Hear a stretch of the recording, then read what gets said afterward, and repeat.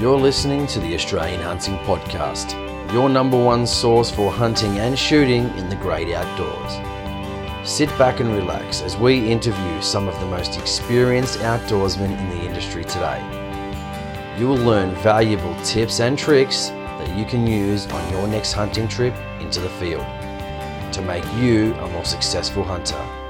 Now here's your host, Jason Selms. Welcome back to the Australian Hunting Podcast. I'm your host, Jason Selms, and this is episode 5, Hunting Crows with Bob Aronson. So you might ask, who is Bob Aronson? Bob Aronson started hunting crows in June of 1959 with his father, Leo Aronson. Bob was 11 and a half years old when he shot his first crow, and Bob has come from a family of hunters, and his dad and his uncles were all keen hunters. Bob has been hunting crows for over 52 years and has kept a journal of all his hunts. In the past 37 years, Bob has shot 139,390 crows. That's right, 139,390 crows from October 1974 to February 2011. Bob served in 2 tours to Vietnam from 1968 to 1970 in the US Navy.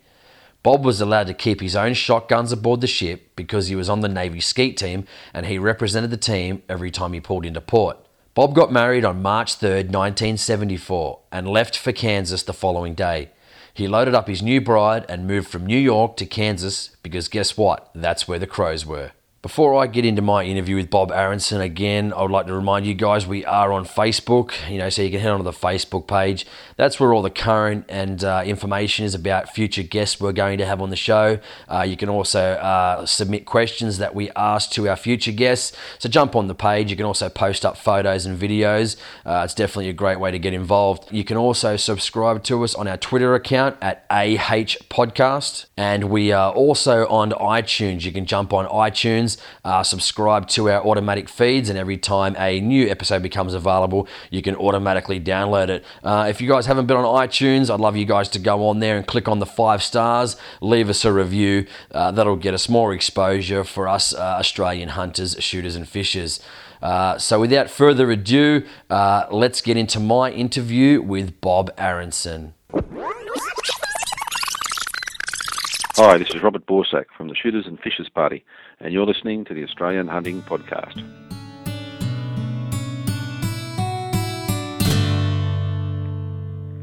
Bob Aronson, welcome to the Australian Hunting Podcast. Thanks for coming on, sir. We really appreciate it. Well, thank you very much, Jason. It's a long way between Hutchinson, Kansas, and Australia. Long, long way.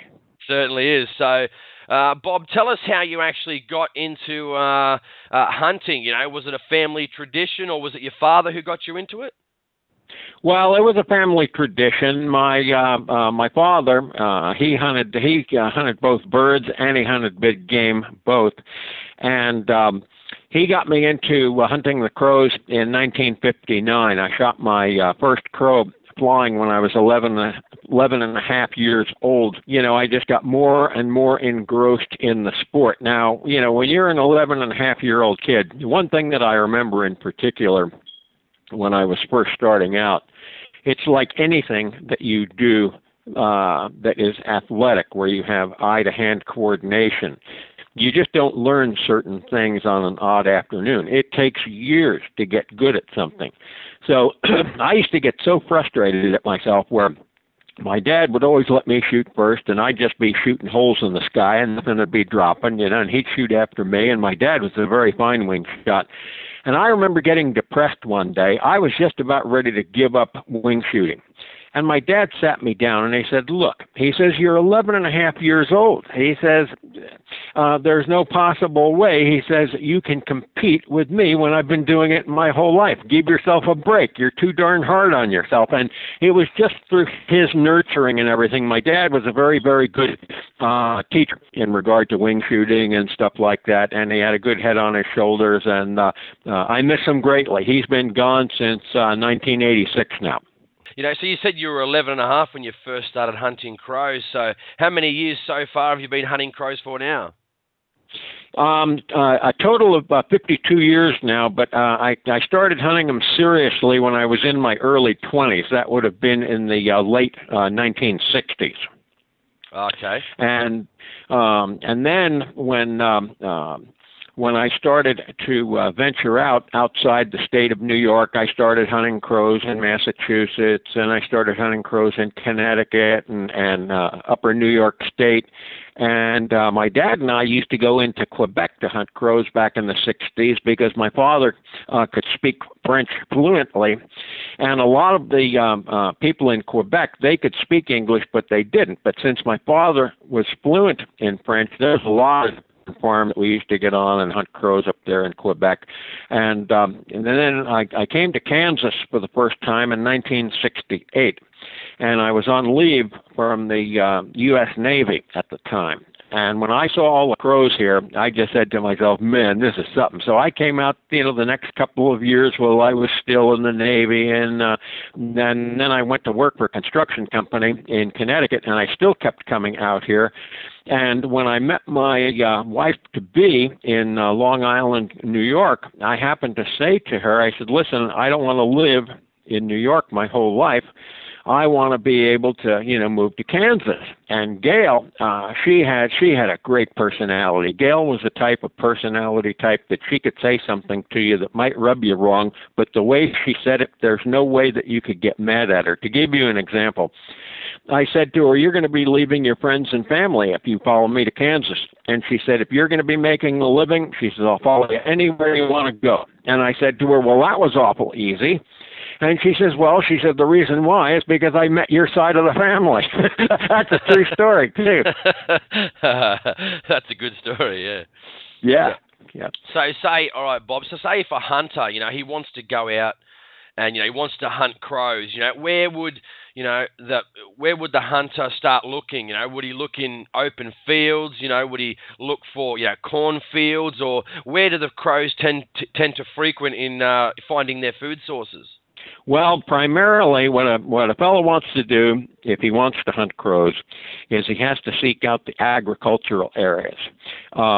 If you live in a province or a county that doesn't have any agricultural areas, then you're going to have to go outside your county to find them. Now, that's not to say that you still wouldn't have some crows in areas that don't have any agriculture. The only thing is you're going to have a lot more crows where they raise row crops such as corn, such as soybeans, stuff of that nature, peanuts, for instance.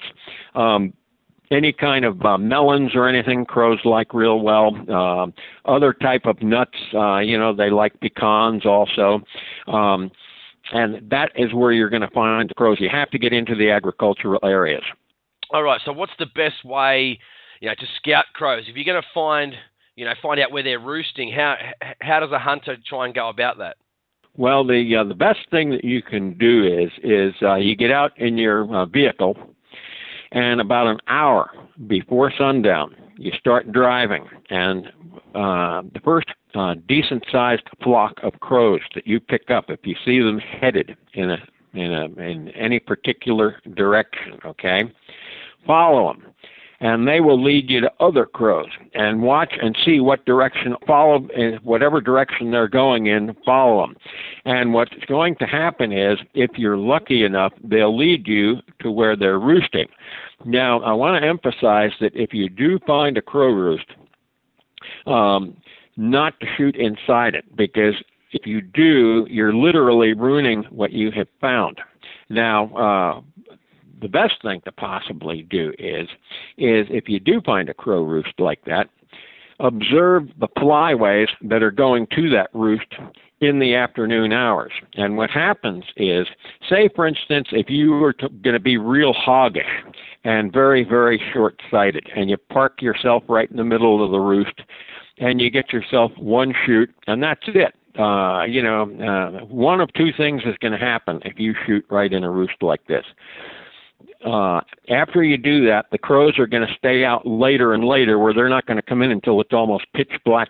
So you're far better off shooting the flyways going into the roost, where you can back off away from the roost, and the roost is used as a sanctuary where you don't bother them in there. And when you shoot the different flyways coming into the roost, you're not dealing with as many birds, so you don't wise as many up. Now, some people will say to me, well, if you're not dealing with as many birds, then you're not going to be able to shoot as many. And that's not true at all, because if you have birds coming in 2 or 3 or 5 at a time, you can only shoot so many of them. Whereas if you're parked in the center of a roost, every time you fire the gun in the air, you're scaring hundreds of them with every shot you fire in the air. So to give you another example of what I would do is, once you locate a roost, for instance, say there's only one flyway, say if it's not a very big crow roost, you want to be very careful not to overshoot it, because crows are smart. They're one of the most intelligent birds in the world. They're ranked 4th in the entire world as far as intelligence goes.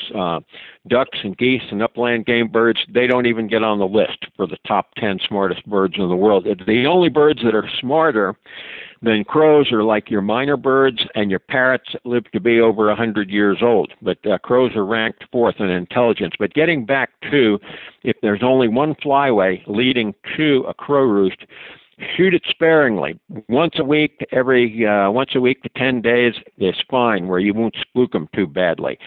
If you have more than one flyway going in, if you're lucky enough to have a large enough crow roost where, say, you have flights coming in from different points on the compass, from the north, from the northwest, from the northeast, the south, southeast, and so on, what you can do is, and what I've done for years with some of the larger roosts, and what I'll do is I use the wind to my advantage. For instance, if you have a roost and you have birds that are coming from the south going into that roost, well, what you want to do is you want to pick a day when you have a northerly wind where you have the crows against the wind, because crows decoy much better when they're coming into the wind. Now, if on the flip side of that, if you were to take a day and you're shooting the crows coming from the south with the opposite wind, with the wind in the south, for instance, you would kill some of them, yes, but you make it a lot harder on yourself, because the later it gets in the afternoon, a lot of those birds do not want to slow down and fish hook, because that's what they have to do when the wind is wrong. They have to go past you and make a fish hook and come right back into your decoys. A lot of them just don't want to mess around and do it. Where when you have them against the wind and they're going that way anyway, fighting the wind a little bit, they're much more prone to coming in and giving you a look, and your numbers just keep on rolling up and up and up and up. And I'm here to tell you, if you get in the right spot, if you got crows coming through at spaced intervals, where you're getting shooting, just enough to load the gun, you wait maybe 10, 15 seconds, and then you got more targets of opportunity in front of you, you can pile a lot of crows up in a short time. I mean, many, many times myself and my crow hunting mentor, this is going back 35 years ago or better, in a matter of about 2.5 or 3 hours on a decent flyway, two guys can roll 300 or 400 birds without too much of a problem, providing both of them can shoot, that is. So, I mean, one question, Bob, how long, when you actually find the roost, how long will a roost stay there for, until you shoot out all the birds, or do they generally move on with the food source? Well, here in the United States, when you find a roost like that, most of the time, provided that roost is left alone, those birds will stay. I have seen birds, if they really like a roosting area and the feed starts to dissipate, say within 5, 6 miles, 10 miles, 12 miles, even 15 miles from the roost, those crows will just keep going out further and further to feed and come back. Now, I have seen times in other states that I hunt where I call it a split roost, where what will happen is you'll get a certain number of the crows from the original roost that will not roost there because they happen to be smarter than the ones that didn't leave it, where, say, if they're flying out 30 miles now to go feed, where they only got to fly out 10 miles instead of 30 miles, where the other crows are flying the full 30 miles one way and 30 miles 30 miles back each day. So that's why I say sometimes the roosts will split. But if they really like the roosting cover where it's in a nice secluded area where nobody's bothering them, they'll fly a long way. Many years ago, when I used to hunt crows up in Holdridge, Nebraska, they had a roost up there. It wasn't gigantic, but it was a decent-sized roost, though. They had a little over 100,000 birds that would occupy that roost up there east of Holdridge around the town of Funk, Nebraska. Those crows, the ones that would go off to the west and northwest, they'd go out 30 miles to feed, 28 to 30. And the other crows, they had another flyway that would leave the roost and go straight north, which was 19 miles from the roost. So like I say, just the feed that the crows find, if it's feed that they like, they'll travel a long way to get it. And here's something that, as far as the way that they communicate with each other at night when they're back on the roost, I often kid people about this. You know, say, for instance, you got two crows sitting on a limb, and you got one crow that's real fat, and the other crow is almost starving to death, and he's talking to his buddy going, where in the heck are you going to feed? So the next morning, the skinny crow follows the fat one, you know what I mean, to see where the heck the feed is. But, I mean, that's only speculation on my part. I don't know if they really do that or not. But as far as looking at it in a humorous way, I wouldn't be surprised if that does go on. No, yeah. That's the Bob Aronsol's idea of what happens with the fat crows and the skinny crows, huh? Sure, absolutely. You know. All right, Bob. What's the main staple of, say, the crow's food source? Is it nuts, berries? Do they feed on anything they can find, or what's their general diet consist of? Well, as far as a crow's diet, the main things that the crows like. Number one on a crow's diet in the United States, I don't know about Australia, but in the United States, peanuts would be number one, corn would be number two, Milo and soybeans together would be number three, and then would come, your melons. And then you'd have your pecans and your various types of nuts like that. And that's what they like. Now, crows are opportunists. There's a lot of things that crows will eat when the feed gets tight. A lot of times you will see them feeding on some of the most rotten garbage you ever saw in your life that just stinks to high heaven. Crow doesn't have any sense of smell. He can't smell what he's eating. When a crow goes out and he's foraging around and he's looking for food, he's mainly relying on the visual. He can't scent it, say like a bird dog can, or maybe like a bear can, sniffing around for honey or whatever have you. But crows rely on the visual for that. Yeah, so with crows, Bob, do they generally, travel in large groups, or are they sort of, a drifter, vagabond type animal that sort of generally keeps to themselves? It depends on the time of year. During the summer months, Jason, they're spread out and fragmented all over the country into certain nesting groups, and then as the fall approaches, that's when you have all these family groups starting to come together. And that's where you start seeing crows in large numbers. In the fall, for instance, you'll see, groups of anywhere from several hundred to thousands upon thousands of them at a time going into certain roosts in the fall. So getting back to your question, during the spring and summer months where they're fragmented and they're nesting, and when the young are off the nest, if a guy's going to go out and run and gun them, it would behoove you to not spend too much time in any one spot. Now, in the fall, that's different. Then it pays if you got a good area scoped out where you can stay in one spot and let the birds come to you. And that would be my answer to that question. That's all right. All right. I'm sure the listeners want to know, Bob, what's your record of how many and the most crows you've shot in one day? Well, there's several records, Jason. When I tell you this, in December the 15th of 1982, Boyd Robeson and I, we were in a hunting on a feed field. We had hundreds and hundreds of crows coming in all day long at spaced intervals, where they were coming in anywhere from 2 or 3 at a time on up to maybe you might have had 18 or 20 birds at any one time. And we started shooting at about 8:30 in the morning, and by 4:45 that afternoon, the two of us, we shot 859 crows in one spot. We never moved a step. Both of us were using 20 gauge Model 12. They were a pump gun that Winchester made, during the 1950s and 60s. Well, the Model 12 itself actually came out in 1912, but I love the old Model 12s. I shot them for years. The 859 that we shot, I remember that day, Boyd shot 467 crows, and I shot 392 crows that day.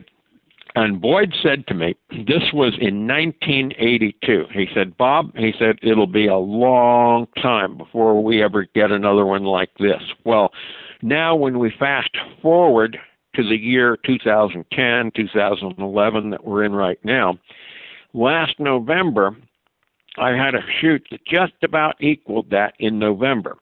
I was alone, I was by myself, and I saw the largest flyaway I've seen in many, many years going out to the speed fields. And I got set up for them.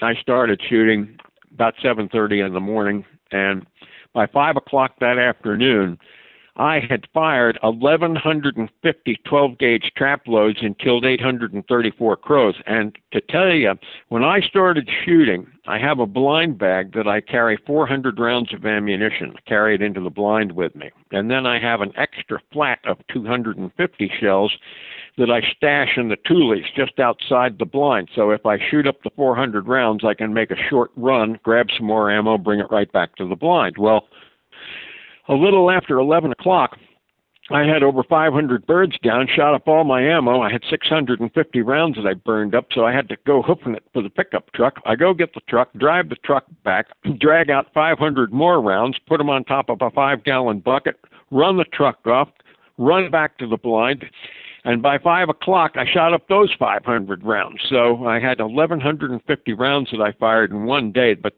that's the best day I ever had. But 2 days prior to that, I was out, and I had this was another record of mine, just within a day of one another, or 2 days of one another, and shot in the morning up until 1:30 in the afternoon. But the greater bulk of the birds that I killed were shot up until about 11:30 in the morning. But from about 7:30, 7:45 in the morning until 1:30 in the afternoon, I rolled 568 crows in a feeding area. And then I packed up, went in, got myself a quick lunch in town, went out in the afternoon, got set up on a flyway, and wound up shooting 143 more in the afternoon, and I wound up with 711 for the day. And I fired 895 trap loads out of a 12-gauge that afternoon for the 711 bird shoot that I had. But those are extreme cases like that. Generally, I mean, even 35 years ago, if you went out and one guy or two guys together, if you shot several hundred crows, you had a heck of a shoot, let me tell you. Yeah, and I guess like me, I love wing shooting too, and I guess there's nothing like volume shooting, is there, Bob? Absolutely nothing like it. I've made many trips down to Argentina, shooting doves and pigeons and waterfowl, ducks and geese. I like to shoot. I've hunted big game in Africa too. And I remember one time I was hunting in Zambia, and we were hunting greater kudu and water buck and all kinds of big game animals. And we got around this water hole, and the white hunter wanted to have some ducks for dinner. So I got out the trusty shotgun, and I was past shooting some ducks. And he told me, he said he could tell by my demeanor and the fun that I was having. He says, I honestly can tell you had more fun shooting the ducks than you did hunting the big game. And he was right, too, because I like to wing shoot more than I like to rifle shoot. All right. So speaking about different types of shotguns, etc. What's the best gauge of shotgun if you're going to be starting to hunt crows? If you're going to try and get out to distances. Well, hands down, in my opinion, a 12 gauge is very hard to beat. And the reason why I say that is is because you can shoot the sub gauges on crows, and I did for many, many years. But if you're going to travel and if you run out of ammunition, it's just easier to find 12-gauge ammunition than it is 20-gauge ammunition or 28-gauge ammunition. And also, there's an old expression that an old crow hunter from North Carolina told me this, and it always stuck in my head. He said, anything a 20-gauge can do, a 12-gauge can do better. And in fact, that is true. Only in the respect that if you get into a hunting situation, what he means by that is anything a 20-gauge can do, a 12-gauge can do better, is if you're past shooting and the birds aren't working the decoys real well, you can be outgunned where, with a 20-gauge, where a 12-bore, you can gain yourself an extra 15 to 20 yards in competent hands with a 12-gauge. But for many, many years, I'll tell you a quick story. A friend of mine, I met him in a goose pit in Argentina back in 1993. His name is Bob Cook, and he's from Hernando, Mississippi. Very, very nice Southern gentleman. And we shared a goose pit for several days together. And since I liked the fella, I said to him, have you ever hunted crows before? And he said, no. So I gave him my telephone number. Nothing happened for about 2 years. I get a telephone call from him. And he wants to come out and hunt some crows. He said, is your offer still good? And I said, you bet it is. So here he comes. He comes out. And the first year, he just had a 12-gauge with him. He saw that, with me calling him, both using a hand call and using an e-caller and so on, that a lot of the shooting, he really didn't need a 12-gauge. So the following year, he still brought his 12-gauge with him, but he also brought a 28-gauge with him. And just with a little 3/4-ounce load, with that 28-gauge, he did a fine job on crows. I mean, he was really knocking the dickens out of them. But here again, most of the shots were 30 yards and under. As a matter of fact, I don't think he hardly killed a crow much beyond the 30-yard mark. Most of them were probably, in my estimation, 30 yards max, right in that yardage. And he had a great time. He burned up a lot of 28-gauge shells, and then when he shot all his 28-gauge shells up, he went back to his 12-bore and used it. But he had a fine time out here with me, and he never forgot it. I remember one hunting story I can tell you like this. We were scoping out an area for an afternoon shoot. And he said to me, he says, Bob, he says, I think we need to be over there. And I said to him, I think we need to be over here. So he says, well, I don't know. And I said, well, why don't you just humor me? I said, so we get set up where I wanted to get set up. Well, in about 3 hours, the two of us shot 460 crows in one spot, never moved a step. And he shot his 28-gauge on that shoot. And he said to me, he says, Bob, he says, I'll never doubt you again. And I'll tell you another story, just real quick, about another guy called Bob. And he was a doctor, and he was used to getting his own way all the time. But he was still a nice fellow, though. So he came out on a crow hunt. We're going out in the morning, and I'm looking around trying to see where I want to get set up at. And he says, oh, I think we ought to get set up right here. And I told him, I said, I think we ought to be over there a few hundred yards. And he said, oh, no, this is the spot. So I said to him, you're the guest. We'll set up anywhere you want. So we set up where he wanted to, and we didn't kill 50 crows in about 4 hours, and we saw hundreds of them going through where I wanted to set up. So he says to me, I'll never forget what this guy said to me. He says to me, Bob, meaning me, he says, that's what you get for listening to a damn know-it-all. To me, just little things like that just stick in your mind us all when you're talking about hunting stories, Jason. Oh, no, there's always plenty of hunting stories, Bob. So I think you basically just answered my next question, which was, is it possible to use the smaller gauges such as 20 and 28? What would be the smallest gauge you would use on crows? Would it be the 20 or the 28 or even the 410 shotgun? You can, I tell you what, I've shot crows. Now you're not going to kill big numbers of crows with a 410 if you're dealing with crows that have been shot before. Now, if you're dealing with crows that have never been shot where they really come in good, even with a 410, if you can shoot, you can do real, real well. A very good friend of mine, also from Maryland, his name is Jerry Byrode. I hunted crows with Jerry for only 5 years. And Jerry passed away from cancer last September. But he was a very, very fine gentleman and a very, very fine wing shot and great company in the Crow Blind, and I'll never, ever forget Jerry. There's hardly a day that goes by that I don't think about him.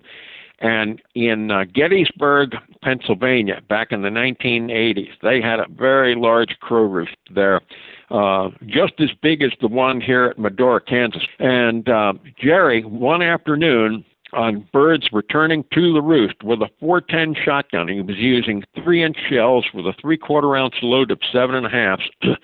Jerry shot 525 crows with a 410. That record, I've never heard of anyone doing anything like that with a 410. But if you got things right, he told me during that shoot, he said the last hour he couldn't even hardly load the gun. He was sticking one shell in at a time and shooting, sticking one shell in at a time and shooting, no let up, just as fast as he could load the gun. So at any rate, that was basically it. But I've shot crows with 410s, anything on up to a 12 gauge. For many, many, many years, for the first 16 years that I hunted out here in Kansas when I first moved out here from 1974, 50,000 crows that I shot between 1974, Jason, and 1990 were all shot with a 20 gauge. Yeah, fantastic. Yeah. And that was that certainly obviously the 20 gauge did the job. But all right, tell me. So what in regards to let's go both. So what type of shotgun is Bob Aronson shooting, and what type of shot size and shotgun shells is he using? Obviously, if you're volume shooting, you want to you don't want to be competing with recoil all day long. So what gun are you using, and what type of shot are you using to shoot those crows? Well, if you are going to volume shoot, it would behoove you to shoot a good, reliable, gas-operated semi-automatic. And I have a pair of Beretta Eureka Model 391s, and I like them so well that I bought another Beretta Eureka called a Eureka 2, and those guns work very, very well. I mean, you can just absolutely punish them, and they keep on working. And the reason how I got on to shooting the Berettas were when I would go to South America, all the high volume shooters down there, they either were shooting a Benelli or they were shooting a Beretta. Those are the guns that just hold up. And a lot of the outfitters down there that will rent guns to clients that don't want to go through customs with firearms, those are all the weapons that they use too, strictly all Benelli and Beretta, and that's it. So I used to take down a pair of Remington 870s with me down there. With the high volume shooting, it didn't take me very long to go to a gas gun after that because it's just easier on your shoulder. Now, getting back to choke, shooting out of a 12 gauge trap load either with an ounce of shot or an ounce and an eighth of shot, either in 7.5 or 8s, that'll kill crows a heck of a lot further than most guys think.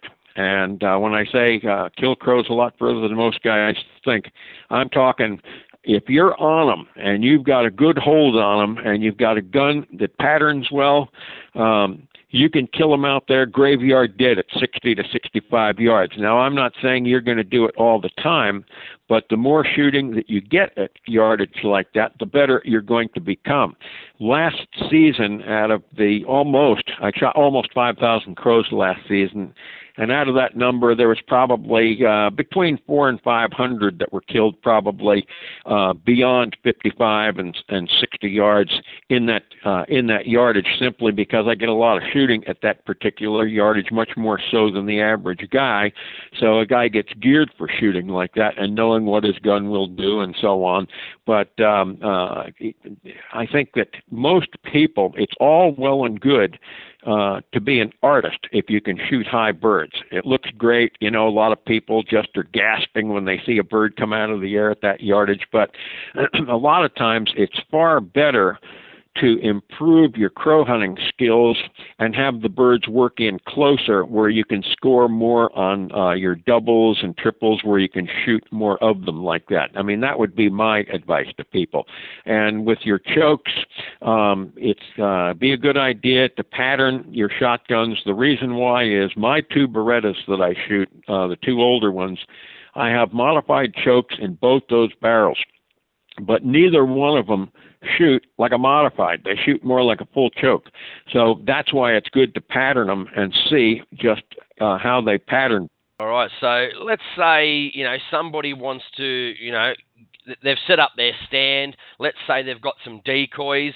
Will crows just come into decoys, or is it best, obviously, to use like a mouth call or even, like an electronic call to get the crows to come into the stand?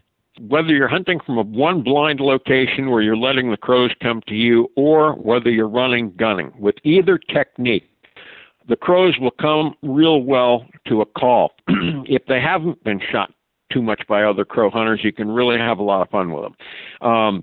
What I do is with the 2 different techniques where you're talking run and gunning, where basically you go into the woods, you call them, within a minute or 2, you're done. You go on to the next spot, try to locate some more, call them over, shoot them. Within a few minutes, you're done. Now, the only exception to that when you're running and gunning is during the summertime when the young ones are off the nest. Sometimes you'll hit a pocket of where you'll have several family groups in close proximity to one another, where instead of, maybe 1 or 2 or 3 crows coming over and it's over with in a minute or 2, your shooting might last a lot longer. Where when I used to run and gun in upper New York State, when you would run into that situation, if you were in like a pine thicket, where they had several family groups that might have nested in there, you might get shooting that might even last 15 minutes. That's a rarity.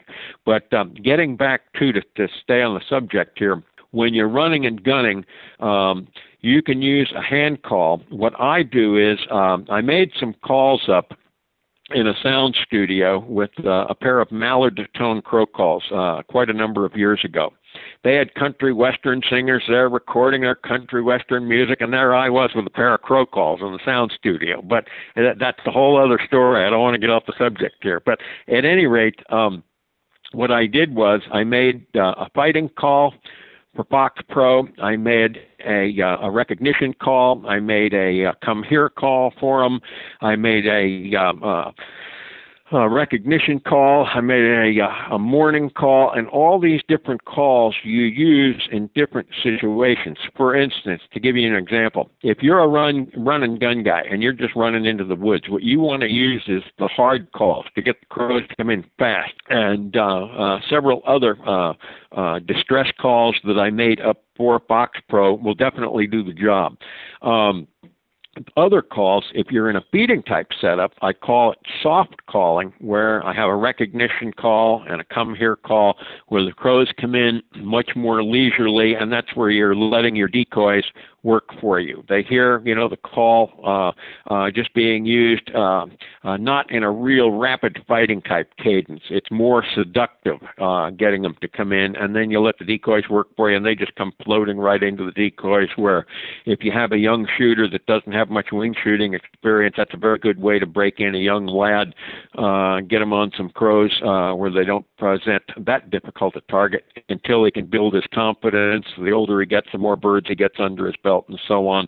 It's very easy taking a young boy out there, and he can get discouraged because no one shot is exactly the same, and it's a conditioned reflex over the years, building up that muscle memory so you know when to do it. And like I said, that's something that you just don't learn on an odd afternoon. But my calls also work very well when you're out scouting around in the fall and the winter months, when the feed starts to go away a little bit, when you can find a place where they are feeding and you're hunting out of a blind, or maybe what they might call a blind to hide possibly in Australia, but it amounts to the same thing. And the calls that I use on them for many, many years, the fighting call alone, I've shot tens of thousands of crows. Fox Pro, for instance, when you order an electronic game call from them, they'll be able to advise you if you tell them what you're hunting and everything, and they can put in coyote calls or fox calls or crow calls or whatever you want. They're a very, very good company to do business with. Yeah, so all right. So let's say we want to get some decoys, Bob. How many, should we be putting out? Let's say we haven't shot any crows for the day. We're just setting up. We can see crows in the area. How many? What's the minimum we'd be able to get started before we start putting crows on the ground? Well, here again, it depends on the technique that you're using. If you're going to be running and gunning crows where you have a lot of foliage on the trees, Jason, you really don't need decoys. Walk into the woods, pick yourself out a spot where you're covered 360 degrees, but you have an open enough shooting hole so when the crows clear the trees, they can't see you until they clear the trees. That's why you really don't need decoys, because they're just coming to the sound. Now, in the fall and during the winter months, when you do not have the foliage on the trees and there's less cover to hide in, that's where you do use decoys, because you use the decoys to basically distract them when they come in. And for those last final moments when they're clearing the trees, they're looking at the decoys and not looking down your throat seeing you. And that's why you use the decoys. Getting to the number of decoys that you use, what I use, I carry one sack of 10 crow decoys with me that I use in a tree set. Sometimes I'll even use maybe a half a dozen. Just depends on the size of the tree, basically, that I'm putting the decoys in. If it's a smaller tree, then I use less decoys. And that's basically about it. You can get some great shooting. You don't need a whole bunch of crow decoys. Many, many years ago, I used to carry so many crow decoys, I had gunny sacks full of them, took up the whole back of the pickup truck. But after hunting them for years and years and years and years, over the years, I finally discovered that you just don't need that many decoys. That's all right. And I've actually heard, too, you might be able to correct me on this, I heard an owl decoy can also help you set up. Is this true?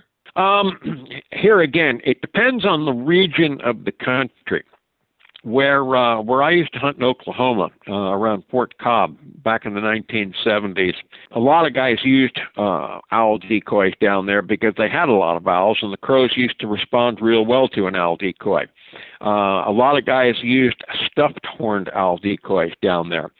But here is another thing again. I had a stuffed owl that I used for many, many years. Put them up on a pole, and I got shooting with them. There's no question about it. But after doing it and through trial and error, I found out that I could kill just as many crows with just the decoys in the tree without the owl decoy. Now, if you want to use an owl and don't use any crow decoys, you can do that too. What I used to do is I would take the owl decoy and I would put them into the dense cover. And from the ground level, when you're looking at them, you're saying to yourself, oh, man, the crows can't even see that darn owl. And the reason why I would do that is because later in the year when crows get shot at, you can stick the owl, if you choose to, right out in the open, set them on a fence post. Crows will come in, dive bombing them and stuff like that. But the later in the season it gets, the cagier the crows get, and that's where you got to get back. You got to get more back into the timber where they can't see what's going on until they get right in there on top of things. And if you're sitting there waiting for them and you're on the ball and not going to sleep, their goose is cooked when they come through the trees like that. And that's a fun way to hunt them like that. Yeah. So I mean, in saying that, Bob, would you say camouflage is important when hunting crows? And what's the biggest thing? Does movement normally give you away, or what's the biggest thing that'll give you away? Well, camouflage is important, yes, but you hit the nail right on the head there when you were talking about movement. That is the chief number one thing that'll spook them, where they see movement, where they pick up on it. That is why when you hunt crows, you want to make sure that you get into some cover where you have good cover in front of you, and try to have the wind at your back a little bit so the birds will approach into the wind where when you have cover in front of you to break up your human form or your human outline, that way they can't pick you out as easily.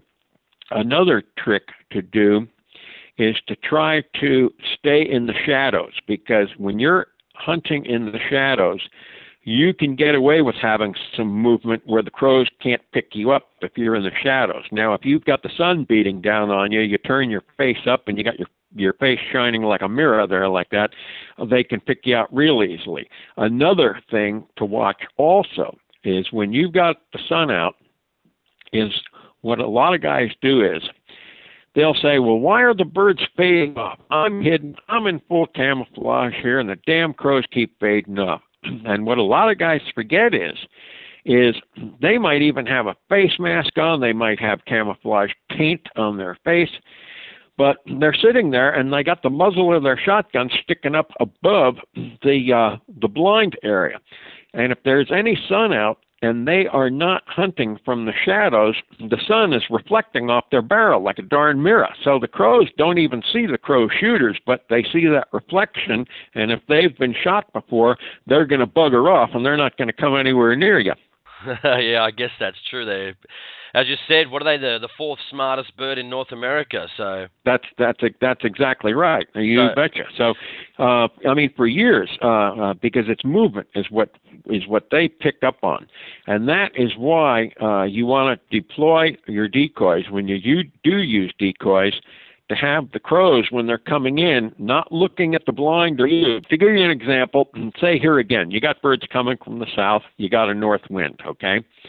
So instead of taking the decoys and putting them directly in back of the blind, you might set them off to the side a little bit, but still in back of the blind where they're not directly lined up with your, with your blind, so they can't pick up on any movement. And another key feature to do too is when you're hunting from a blind, something to remember is when you're building a blind, make sure that you build the blind walls dense enough, especially on the back side. If you got the sun at your back, you say, if, say, for instance, you got a south wind in the wintertime and the sun is coming up in the southeast, make sure that the back side of that blind is real dense cover, whatever you get to fill in there and fill in the gaps so you don't get what they call daylighted or backlighted, because they can see your silhouette. They can pick up on that from a long ways off. So if you have a lot of dense cover on the backside, you are in effect staying in the shadows like that, and that helps a lot. That's for sure.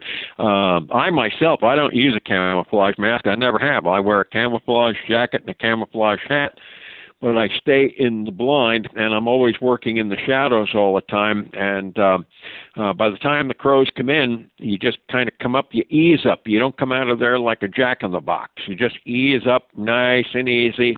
Crows don't even see it till it's too late. Curtain time for them. Yeah, exactly. So saying that, when, let's say you've put a few crows on the ground, do you go out and pick up the dead ones, or does that affect actual more crows coming into the stand, seeing the dead ones on the ground? Well, the only time that I go out and pick up the dead crows is if I shoot a bunch of crows and a bunch of them land way downwind. And what happens is, if you get a bunch of birds that are dropping, say 40, 50 yards downwind of you or more, birds that are coming into the wind that start decoying into the dead birds too far downwind from you, when that starts to happen, then I'll get out of the blind as soon as I get a lull, and I'll pick up all those birds that have dropped, 40 and 50 yards or more downwind. I'll pick them all up, and then I drag them up closer to my blind, and I just throw them out on the ground closer to the blind where they're all spaced out, where it looks like a whole bunch of them are feeding there on the ground. And that way, when the birds make their approach and come in, they come in a lot closer and give you a lot closer shooting. Now, less experienced fellas will tell you, you have to get out there because they're such a smart bird that they know all the crows are dead on the ground. Well, in fact, the crows are very, very smart. When they see all those dead crows on the ground, they're smart enough to know that those crows are dead. But it's because of their gangsterish spirit that all crows have. Once they feed, they're always spoiling for a fight, looking for something to do. when they're flying around and they hear you calling them with a good fighting call or a good distress call, they clearly see all the crows on the ground are dead long before they get there. But they come in anyway because of A, curiosity, B, because of their temper. They got to come in and investigate and see what's going on. And that's where a good morning call helps out, too, when you get a bunch of dead ones on the ground, because some people, there's two calls. They're synonymous with one another. The sorrow call and the morning call are the same call. A lot of the old-timers, when I first started hunting crows many years ago, called it a sorrow call. But a sorrow call and a morning call are the same call. And basically, you'll hear a crow do it because of their intelligence. They're mourning the dead crows on the ground. Now, when I say mourning, I don't mean M-O-R-N-I-N-G, like you get up in the morning. I mean mourning like boo-hoo, like they're crying, I mean, they're not really crying, but they're just mourning the dead ones. And when you use a morning call on them, when they're using the morning call, I've got a segment in The Art of Crow Hunting, one of my DVDs that I made back in 2001 on crow hunting. For the cameraman, I was using that morning call, and the crow almost flew inside the blind. It was some great film footage. The other production, crow shooting, as a matter of fact, I sent you a copy. You're going to get it in 6 to 9 days. When you see that, that's got some fabulous crow hunts on there. You'll really enjoy that, Jason. No, I do appreciate that. I haven't actually seen any crow busting or crow shooting DVDs, so, always muchly appreciated. So what would you say is the most successful type of hunting? Do you normally have more success from, setting up a blind, staying in one spot, or do you have much more success running and gunning, or which one do you enjoy more? Well, I enjoy staying in one spot and letting the crows come to me, but when you say which is the most successful, that depends on the region of the country that you're in. In certain regions of the country where the crows are all spread out all over the place, it doesn't pay to sit in one spot and wait for the crows to come to you because there just aren't enough of them. So the run and gun method will net you more crows than just being in one spot all day long in that type of scenario. Now, in another type of scenario where you have a lot of birds in the county or in the province that you're hunting in, and you get out and you see and study their habits and see what they're doing, just depends on the area that you're hunting the crows in, which method will yield you the most crows. Let's say, what's the best way?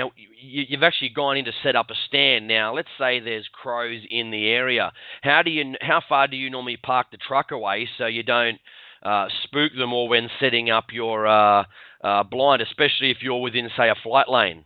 Okay, well, I'll tell you. Out here in the central part of the United States, where they do a lot of farming, a lot of ranching and everything, and I know they have a lot of ranching in Australia too. The crows get used to seeing your vehicles a lot. Now, Dick Kilbane, my number one mate, and Dick likes taking the truck and parking it in the next county almost, so far away. And I take the darn truck, I just drive the thing up 100 yards, 125 yards, and let it go at that. And over the years, he's finally seen that you just don't have to park the truck so far away. As a matter of fact, I'll give you a good example of that. Now, if the crows are shot a lot, maybe then it would make a difference. But if they're not shot a lot, they're really not scared of the vehicles. I'll give you a good example. There was a pecan orchard quite a number of years ago. The orchard owner drove out there with his pickup truck.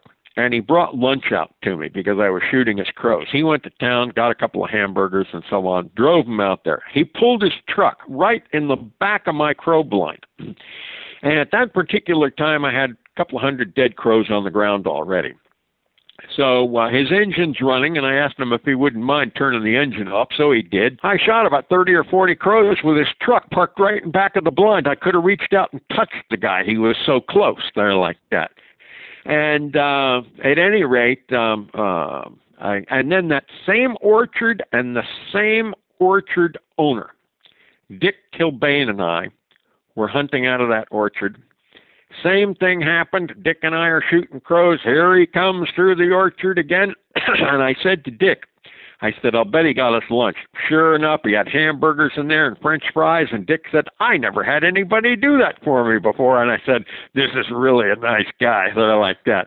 And afterwards, when we got done shooting, we went back to his house and drank coffee with him and so on and so forth. But very, very nice guy. I never really found that the vehicles spook him at all.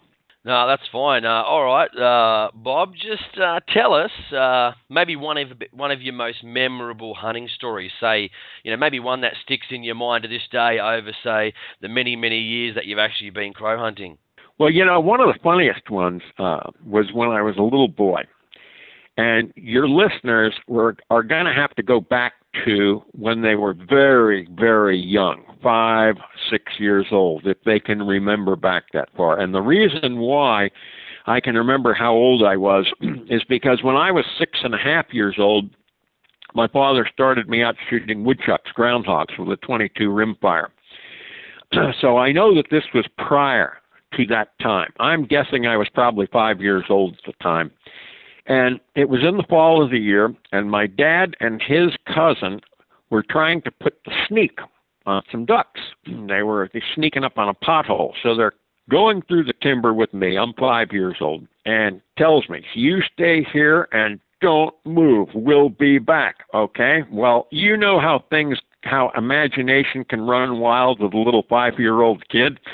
So my cousin and my dad are sneaking up on these ducks, and I am thinking about the story Hansel and Gretel. Are you familiar with that story? Yeah, I am. Yep. You are? Okay. Well, Hansel's mother wanted the father to take him out in the woods and lose the son, and Hansel found his way home by dropping breadcrumbs, and he followed the breadcrumbs home. So I'm sitting by the cypress tree, 5 years old. My dad goes out of sight with my cousin, and after about 60 seconds, I'm starting to panic at 5 years old, going, oh, man, he took me out here to lose me, and I have no damn breadcrumbs. What am I going to do?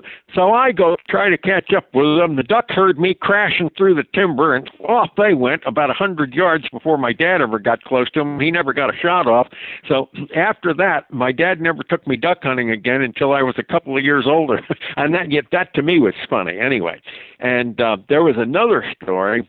This is the story of two fools in the crow blind, meaning Dick and I. Wait till you hear this story. I'm telling you, the two of us felt like a pair of fools at the end when this happened. I was testing out the Snow Crow Pro unit 8 years ago, before it hit the market. I was testing it out for Fox Pro. And I thought I was having a problem with one of the speakers. So I unplugged it from the machine to see if the other speaker was playing. Well, sure enough, the other speaker was playing.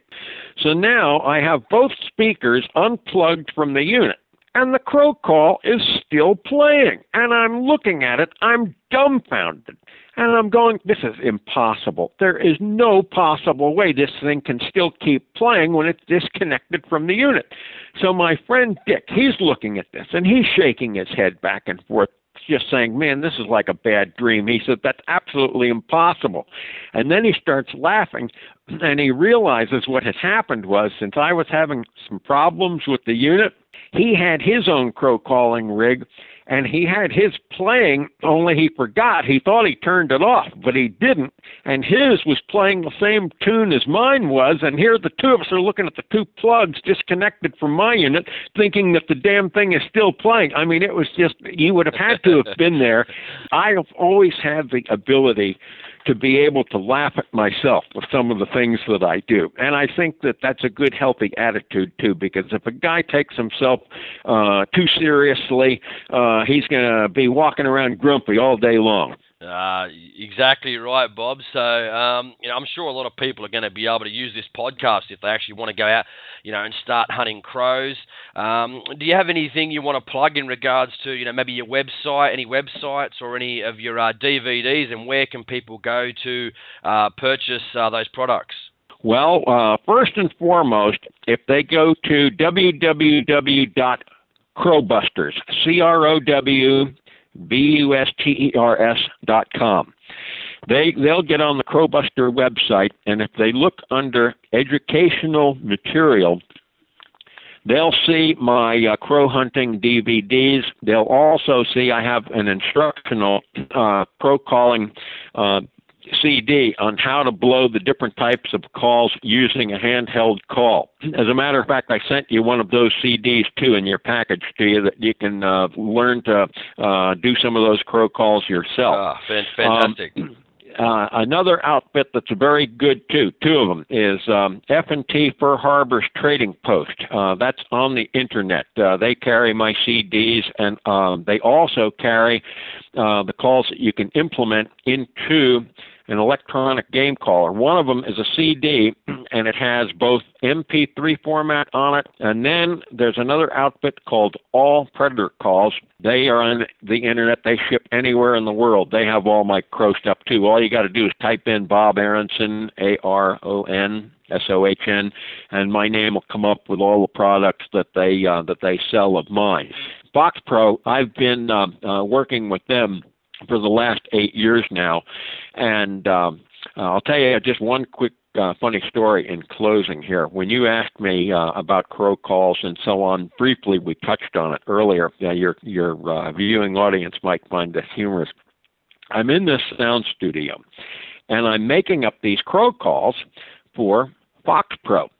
And at any rate, this gal comes up to me, and she says, how's it going? And I said, going pretty well. She says, so I said, would you like to listen to my recording? Well, she didn't know that I was blowing crow calls, okay? So I look at the technician there that was doing the audio for me. I look at him and wink, and I said, why don't you take her into the sound room there and turn on some of my songs there that I was recording earlier? So he says, okay. So she goes in there and she hears all these blood-curdling crow calls and stuff. Well, when she came out of the sound studio, that's the last I ever saw of that gal. I can't imagine why. She might have been expecting to hear some good country music from the middle of the state. That's exactly right. Well, see, a lot of them were aspiring country western singers is what they were doing. And then, unfortunately, they met crow hunting extraordinaire Bob Aronson. Yeah, I'll tell you what. But it was really funny. I got a big kick out of that. No, that's all right. What about, say, if people wanted to ask you questions, Bob, how could they? Have you got an email? People can send you email or any questions if they wanted to email you? My email address it's all one word. It's the letter G as in game, okay, G, and then ARONSOHN at Cox, COX.net. No, that's fantastic. I'm really glad I was able to get you on the show, Bob. You're absolutely a wealth of knowledge. You've shot many, many thousands of crows over the years. And I'm sure when people listen to this, even in Australia, I don't think crow hunting is as popular, definitely not as popular as over in America. But I know a lot of the laws here, you actually can hunt crows, especially in New South Wales, the state that I live in, outside the Sydney Basin. And there's no limit and there's no season on that. So people should go look at their local laws, get out there. If they can hunt crows, they can decoy them just like ducks, as Bob's just explained on the show.